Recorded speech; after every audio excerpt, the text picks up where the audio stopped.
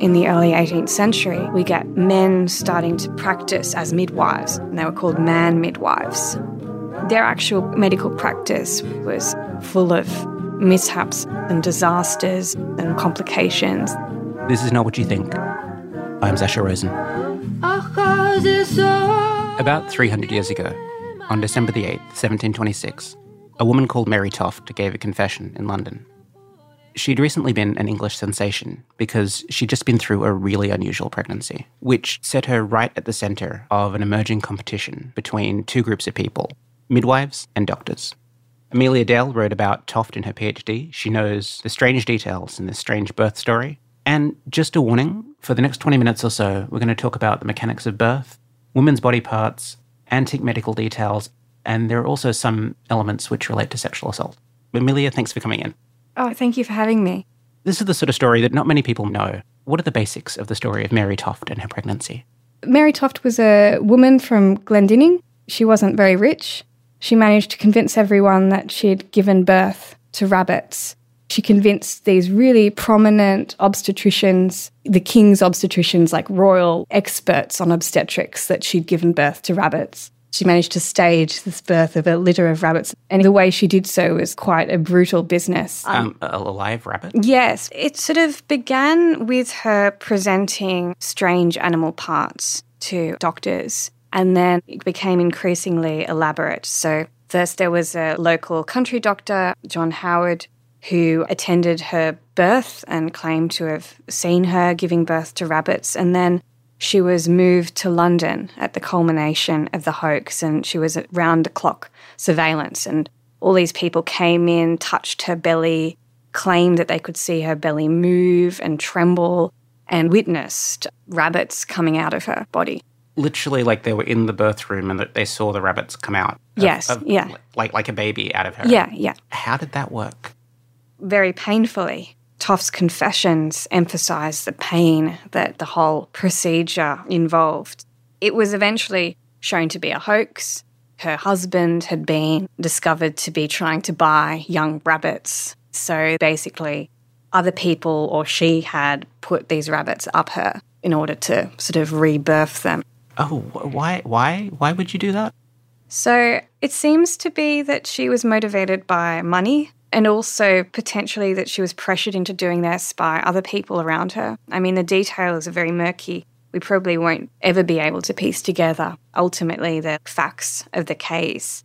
But the second and third confession seem to imply that her mother-in-law persuaded her that this is some way that they can get money together. How did she end up in a position where she's confessing over this? Like, it's weird enough in the first place that she's faking births with rabbits. Why is she then having to give confessions about the hoax? Well, everyone was fascinated by it, as you can imagine. London was divided into the people who believed Toft and that this was this kind of miracle, monstrous, abnormal birth, and then the people who were sceptical. And it was sort of quite political as well. Lots of things riding on it, lots of people's reputation, especially male obstetricians who went down on one side or the other. And so Richard Manningham, who was one of the guys who was very adamant that this whole thing was a hoax, that it was a physical impossibility, threatened Mary Toft under the threat of a very painful experiment to tell the truth. And so a day after he threatened her basically with torture, she confessed. And he was threatening to cut her open by the sounds of it, like a live cesarean to see if there were rabbits inside? Yeah, it seems like that. One of the reasons that people were so excited is there was this fad for first-person story around this time, like there is on the internet now.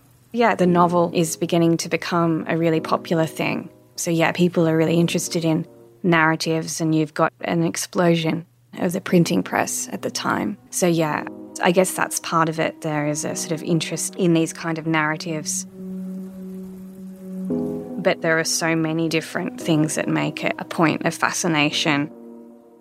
Anxieties around birth, anxieties around reproduction. Richard Manningham, James Douglas, St Andre, all the people who were involved in the Toft case, whether they were for it or against her. St Andre was the guy who staked his reputation on it being true, Manningham on it being false. Yes, exactly. Manningham wins out in the end. Yes, though in a way his name was associated with the Toft case even though he was correct. So there are lots of post-Toft satires which make fun of the male obstetricians who were like around Toft.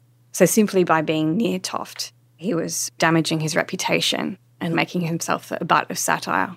One of the reasons that satirists are making fun of obstetricians and of doctors is that we look at doctors as really, respectable, important, almost scarily important, and they really didn't have that opinion of doctors at that time. There are several reasons for this. I think that medical science is less reliable than it is now. Like one of the default methods is just like bleeding you. Have you got a cold? We'll just like open a vein. Letting blood out to let the cold out. Through the century, theories of the body changed, but often the methods for curing them didn't. So while they would develop ideas of how this might actually work, what they did often didn't change because there were so many vested interests in a way in keeping the methodologies that they've been using the same. With someone like Toft, how much would they have understood what was going on in her body to try to work out if it was a hoax or not? It was a relatively new thing for men to be involved in the birthing process. I also want to stress that lots of the men that were involved with Toft were very educated. St. Andre speculated that it was Mary Toft's fallopian tubes, that there was some irregularity there that was causing the rabbit birth. The tubes between the ovary and the uterus, where the eggs normally come down? Yeah, and he was studying her. He didn't believe it until he'd actually witnessed her giving birth to a rabbit. So he wasn't like just a kind of crank. He was using epistemology, he was using science to try and work out what was going on. One of the other doctors, I think it's Manningham, actually dissects the rabbits to see what's inside them. Yeah. John Howard, the country doctor, he pickled the animal parts with an idea that they would be presented to the Royal Society, so the scholarly society in London. The idea of them being involved with the birth process, even then, was relatively new? Yeah, and so I guess this is something that we get across cultures, across the globe, the idea that birth is a kind of specifically feminine mystery or a woman-only business. And so during the Renaissance period, in England and in so many different cultures, you have women in charge of other women's birth and often drawing on their own experience, birthing babies as being part of their medical practice. And so though some of the theories, I guess, would be seen now as superstitious, they were also like really experienced. They would wash their hands in vinegar. They had all these techniques that had been passed down. And then when, in the early 18th century, we get men starting to practice as midwives, and they were called man midwives. This shows the extent that midwives were largely responsible for the birthing process, and it was seen as men almost intruding on female domain. It was almost seen as a kind of amphibious, androgynous figure, the male midwife. Do you think around this point, in your non-medical opinion, does it seem like they knew what they were doing? Well, the increasing popularity of male midwives can be directly correlated with complications in births. It was much more dangerous towards the late 18th century to give birth than it was, say, in the 17th century. Largely because they didn't wash their hands. I think that was a big thing. And also there were tools like the forceps that could crush babies' heads, and they were trialling new methods that often resulted in disaster. That's stuff that we would recognise as medical science, even if very early medical science around birth. But this was not the only approach that doctors had to how birth works. One of the big things was kind of centred around Mary claiming that she'd seen rabbits. At the time, this idea was that an explanation for monstrous births or deformities, it was the idea that the maternal imagination was so powerful that it could affect and actually mark and print the fetus. So a woman who was praying to John the Baptist every night and he was wearing camel hair, she'd give birth to like a camel. And Mary Toft claimed to be fixated on rabbits. And she said that she'd been just thinking about rabbits all the time, really wanted to eat them. So then this fixation was then directly connected by her and used by her as an explanation for the rabbit births. And this was part of a wider theory that women were a bit like blank slates. Yeah, it was just the idea that people were sort of impressionable. It was an idea that figured women as having particularly powerful imaginations that were dangerous potentially to men. and paternal reproduction. So you have Aristotle's masterpiece, which is a kind of sex birth guide, very popular in the period, and it has nothing to do with Aristotle. Claims that if a woman's having sex with her lover, not her husband, but at the point of orgasm imagines her husband, then the child will look like her husband. And so you have no way of telling if your kid is yours or if it's just your wife's imagination. So the upshot of that is you could be really faithful and think of the handsome bloke next door and you could have a child that looks like someone you'd never had an affair with. Yeah. And so there was a woman who gave birth apparently to a dark-skinned child, and it was because she looked at a black person. That was the explanation for it. But yeah, they had all kinds of interesting theories of birth that said that female pleasure was as important as the man's in conception. So it was necessary to orgasm to conceive. We look back on this now, and I'm smiling, I'm laughing quietly in the studio, but for all they knew at the period, this stuff could have been true. Yeah, I think it's easy to dismiss it. And lots of their theories of the body and their ideas about the way the body works, even though science now disproves it and we can say, okay, that's not actually what's going on, I think they kind of fit your experience of the body. Men talk about the way that they believed that semen was like brain juice, and the way that they talked about how women apparently knew from the point of conception, they could feel it in their body that they were pregnant. Experience and the imagination, they weren't two separate things. They were a single fabric in this approach to biology and experience. Yeah, it's a much more embodied and experiential model of the body that uses, your own experience as a way of then figuring out what's going on. One of the things that seems to be more or less the same through a series of confessions is her actual experience of pain, of the pain of childbirth. Yes, totally. And looking back on our first episode this season, confessions under duress can be very unreliable. And she actually gives 3 separate confessions that have 3 separate reasons for why she did it. Yeah, these confessions were under duress. She was threatened with that painful experiment. It was following this round-the-clock observation of her in London where she was subject to all kinds of invasive physical examinations. So, you would imagine that this confession is even more unreliable in a way than your average confession. Mary's experience of pain and possibly a sort of trauma resulting from a miscarriage that she has prior to the quote-unquote monstrous births is something that remains consistent throughout the 3 confessions. So she has this miscarriage because she's a peasant woman. She's working in the fields while she's pregnant. She describes passing a substance as large as her arm. So this is a weird miscarriage, and she talks about flooding. And then depending on which confession you're looking at, it's this mysterious, quite sinister knife grinder woman, or it's her actual mother-in-law who persuades her, while she describes her body as being sort of still open, to begin putting animal parts in there. And The knife grinder, as far as we can tell from this distance, she may be an invented character.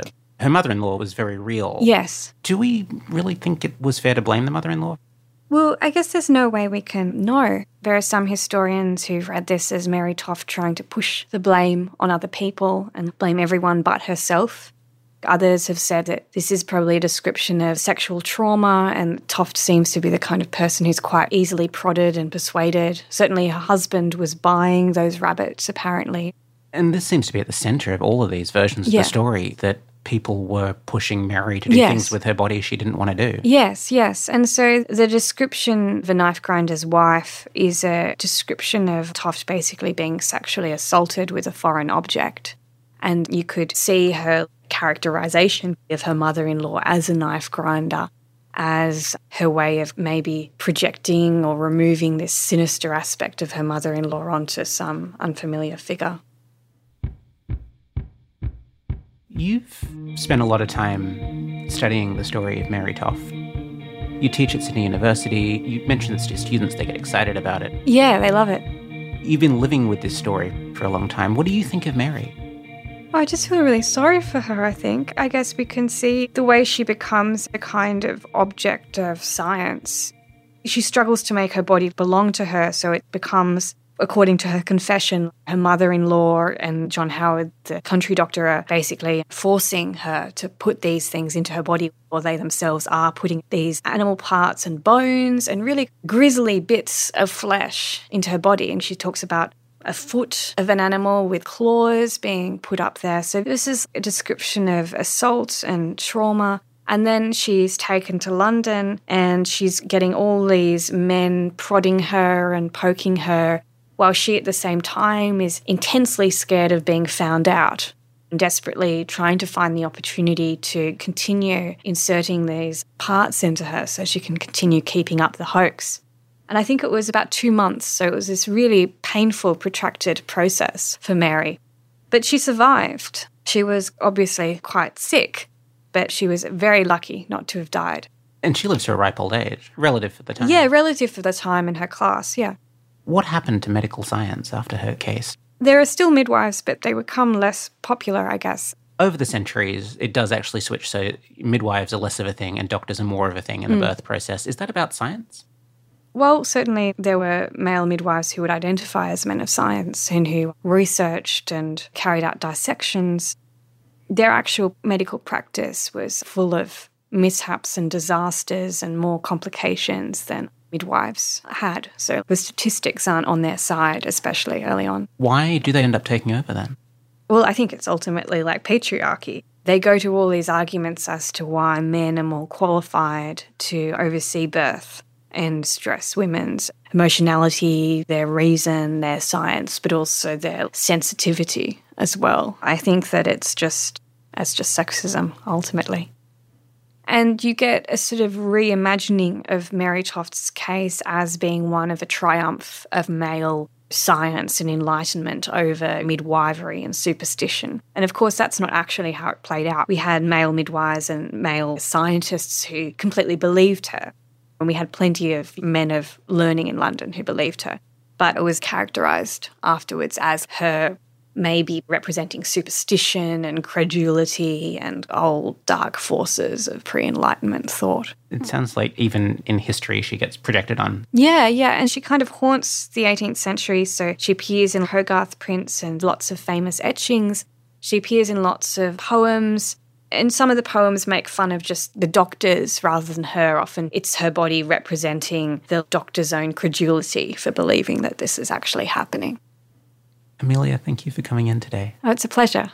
We'll put some links up to Mary Toft in our show notes and in the podcast notes for this episode, including links to that Hogarth picture, which is probably the most famous image of Mary Toft. If you like this episode and you want to hear more, we've got lots more. Go to fbiradio.com/notwhatyoutthink to hear all of this season's episodes and 3 seasons worth of archived episodes. You can also subscribe to our podcast there and get each episode 1 day early. Is there something you think we should be making a show about? There's a link there for you to tell us all about it. If you like Not What You Think, you'll probably like a bunch of other great FBI podcasts. Choose some at fbiradio.com/podcasts. Not What You Think is produced by Olivia Perry-Griffiths and Lachlan Wiley, show art by Annie Hamilton, Linda DeLacy is production consultant, and executive production is by Samira. It was created by Laura Briley, Claire Holland, and me. I'm Sasha Rosen. This is the last episode in this season of Not What You Think. We'll be back soon with Season 5.